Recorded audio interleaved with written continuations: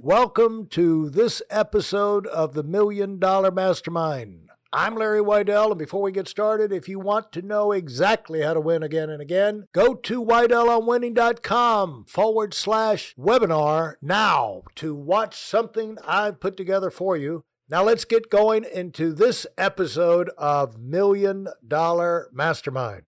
I'm here with Joe Ward, and we're having fun talking about winning and the advantages to you from continuing to move forward in your career in learning, understanding, and exposing yourself to other winners. And so welcome back, Joe.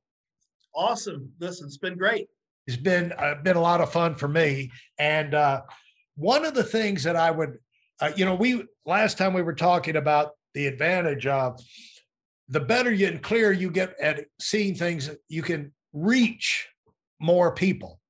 And that means of the people you're talking to, more of them can be successful, or they can be as successful as if they're capable, of X, let's just say on a scale of 10, they come in as a 2, we all come in as duds because we don't know anything. Mm-hmm. But if their potential is 7 out of 10, you help them reach that 7. And then maybe some of them, they really want it, can go on and become 8 or 9s. You don't know, but you can help most of them be successful. And here's the other advantage of that.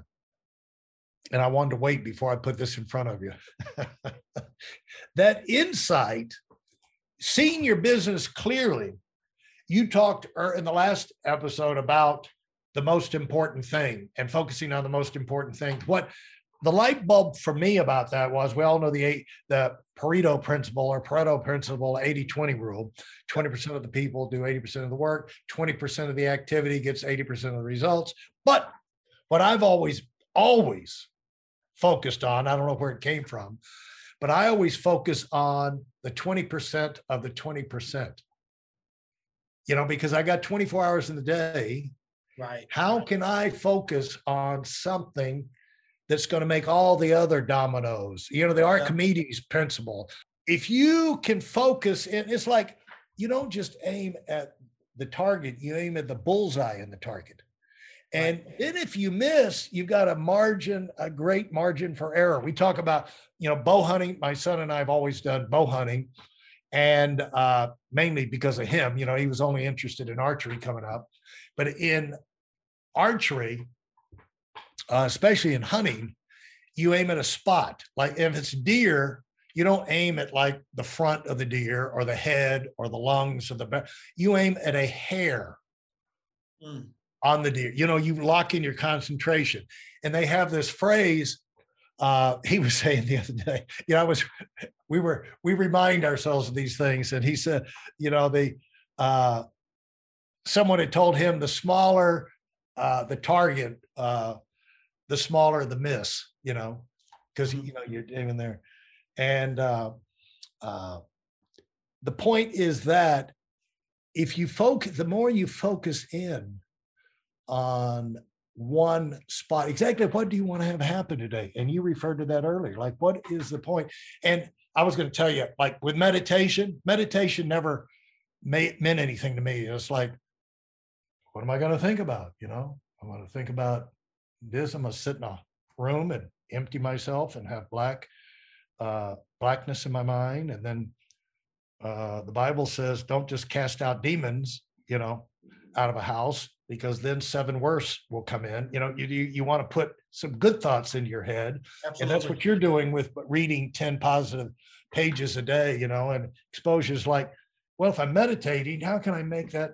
And then finally it came to me, pray, you idiot, connect with God, read the scripture, have a quiet time, but have a focus to the quiet time. And that is, I'm not just going to, there's all kind of spiritism and mystical, this, that, and the other, that's nonsense, but, there is a creator, and, he made himself pretty well known. And so there is a Bible, and depending on what you believe, that's what I believe.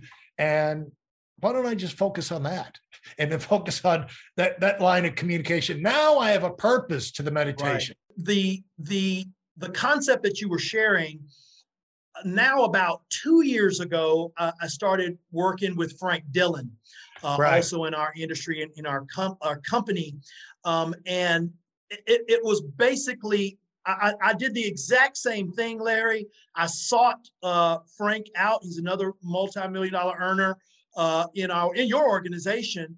Right. With our company, and I sought him out because here was my thought process. I knew I needed to grow a massive base shop over a long period of time to be able to perpetuate, the growth, this next wave within my organization. And in all depictions in my own mind, I felt like he had done that the best of anybody in the last, let's say, 20 years over a long period of time. And he reminded me, confirmed with me the very concept that you're sharing. And it is, now let me go back to what you said a little bit earlier to give the difference. Because you really got two organizations you've got to kind of navigate at the same time. You have your think of it as in starters and subs. I got that from Ivan Earl, and so you already talked about that one, and that is your people that are just good people, but they're probably not going to be transcendent leaders inside your organization. But boy, are they important. And the thing with them is, and this is a term that just kind of popped into my head by what you said, my job is to get maximum performance efficiency out of them. Help them to be the best they can be for them. What are they here for? They're only here to make an extra $300, $400, $500 a month. Unbelievable. I'm going to show you how to do that. And you're going to be a part of a great team while you're doing it. But that's not going to get you big. Ever, by any stretch of the imagination. But I know a lot of young leaders inside our industry that don't do a good job at cultivating those people, because those people are going to keep you afloat. They're going to keep you in business. They're going to keep you propelling forward while you're waiting on that transcendent leader. Now, as those people come in the concept is to get big, you must get small, real small. And this is what Frank helped me with. And what he did is he taught me to take a small percentage of the organizations, the one that you have identified as your next vice presidents, the ones that have the goodies, they're showing up, they're plugging in. They don't have to be tremendous performers. They just have to have the will and the plug-in factor, and they're trying, right? Everybody wants a superstar leader, but you don't want to grow them and help develop them. But for you to grow and develop them, you've got to set them aside. You mentioned spiritually, and we were talking from Christianity standpoint. Well, there are a few billion Christians all over the world, but Christ only trained 12. And of that he had his inner circle of three. Right. I think that was Matthew, Peter, James, John, and and James. Yeah, Peter, James, and John. Peter, James, and John. Absolutely. So there is the concept that you are talking about. And so I did that now about 2.5 years ago from Frank's instruction. And here's what he told me. At that time, and using our own industry terms, I'm doing 25 or 30,000 in life insurance premium a month inside my base shop. He told me, make those changes. Let's get a group of about 5 to 7 leaders. You deal directly with them, about 3 times a week. And he said, this is what he told me. He said, inside 4 months, you'll be back at 100,000. And yeah. I didn't believe him, but I trusted him based on, his track record. Right. And we did that. And if I be gosh darn, 4 months later, we did 100. 2 months later, we did 170 inside my base from the very How did that compare? How did that compare to some of the biggest numbers you've done before? That was the largest base shop month I have ever had. And so you went from getting started and implementing the new thing to the biggest training center numbers you'd ever had. Absolutely. And you know what? And it really had to do with You got big by getting small. Absolutely. Small with a focus of who you focused on, right? Absolutely. And my message was very clear because I had receptor people. Right. One of the things that happen with people as they're trying to get big is that their message is falling on deaf ears because they're spreading their message they're casting too far of a net, right? They need to get way more focused, right? And so their message, see, I'm always telling my team that there is energy exchange from a leadership level and for those that are trying to become leaders. Energy exchange. I give of my energy, my information and knowledge. You return that back to me. You fill my cup back up with what? Growth and production. So when I'm out here, if I'm building an organization and I'm giving of my energy, information, and knowledge to way too many people, it's not coming back in terms of growth and production. Well, now I start to get depressed or my energy level goes down. My stores become empty. And now all of a sudden I stop the message where the message was not the problem. It was the receiver of the message. Hey, listen, there's a lot of information online, but there aren't a lot of people who've actually done something. In my case, I've actually built a successful business that's accrued over $5 billion in assets under management and has done well even during trying times. Now, if you want to know exactly how I've done this, go to whiteelementwinning.com/webinar now. I've compressed a decade of learning into 5 short weeks just for those of you who want to give yourself an incredible advantage and are tired of waiting and watching others move up. Right. I used to tell our guys, I said, because I was pretty blunt, but I said, there's 2 kinds of people, producers and parasites. And I said, you're in here. I'm speaking, you're taking up space. You're breathing my air in my training center. I'm projecting. Now, you got to pay me back. You got to go to work. And and if you don't, you're a parasite. You're a black hole. We don't need any black holes. You don't build a business with a black hole. You don't build a business with a parasite. Now, some people are super productive. Some people are a little productive. But the thing is, everybody's got to be active. And everybody got to do some of the things that allow them to get lucky, if nothing else, you can, because if you're busy, you can get lucky. But if you sit and you can always tell there's an excitement level with people who work and make an effort. You don't even know where their numbers are. When you see them, you can tell they've been working because they've been having experiences. They've been meeting people. They've been having eye-opening things happen in their mind. They're moving, and you could just sit, like you talked about the energy, you can sense that energy. You might find this interesting, but it'll be out sometime soon. But last week I was talking to my buddy, John Clendenin, who's a ski Hall of Fame guy. I've heard you talk about him before. Well, we finally chased John down because he's always busy. But he was talking about how he's expanding his school, and he was getting ready to go to a meeting with his key instructors. And, he made the point, he's always meeting and spending time and getting input and everything with them, but he's growing his bit from being able to spend his time with them.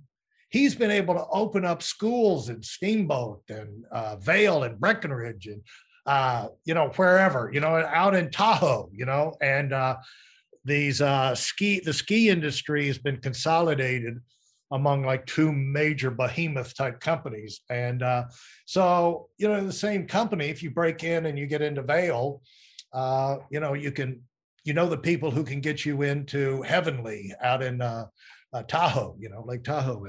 And so but you can't expand if you don't have the people to go out there and run the program. But he said, so he's got these people, but they've got to run this program that he has. He's got a very simple, but he's very precise about the words he uses.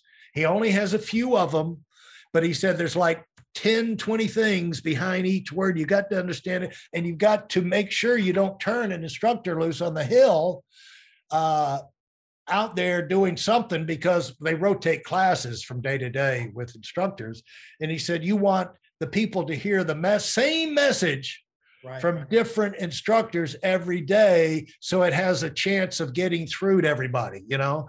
But Larry, that is in our industry, Larry, that is a field trainer perspective, and it is the most crucial component to building the environment for a big organization that those individuals eventually become vice presidents. It's probably one of the most important things that I have focused on in my career, is getting those field trainers to be on the same, sheet of music that I am on, right? It just reminds me of what Shane Rubin used to say, that you can have 10 superstar leaders, but they're all running different systems.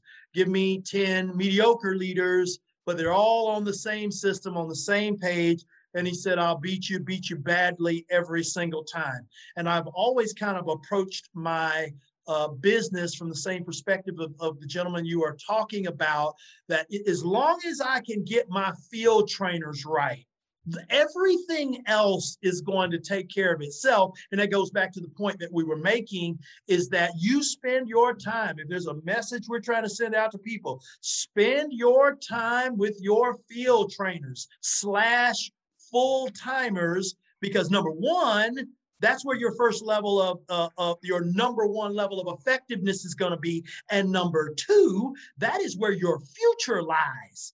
Your future doesn't lie in your entire organization. If you've got 100 people showing up on your various meetings or whatever the case may be, there's only 10 or 12 of them. That's the actual business. Those people, you need to be in their consciousness, in their mind. Side note, going back to distractions from an earlier one, you need to be in their lives. Well, the payoff you get is, as you build a business, it's like the E-Myth. You want to make sure you're building a business that'll run if you're not there. And if you're not doing what we're talking about here, all you're doing is giving yourself a job. Now, it's hard for all of us to get to the point where we realize we don't have to do it all, because the more you do something, you get really good at it, and you think, I'm indispensable. And it's like, which is not good. Like even on the big hitter call, in the beginning, I would call the guests, I would set the appointment, I'd send them the number, I did everything. I would read the announcements. I would do this, that, and the other. It went on for years. I got to do it. I got to be, it's me. So anyway, Bill Arender got me thinking. He said, this has got to continue. If something happens to you too important to the company, you got to be thinking about how to set this up. This can continue if you're not around.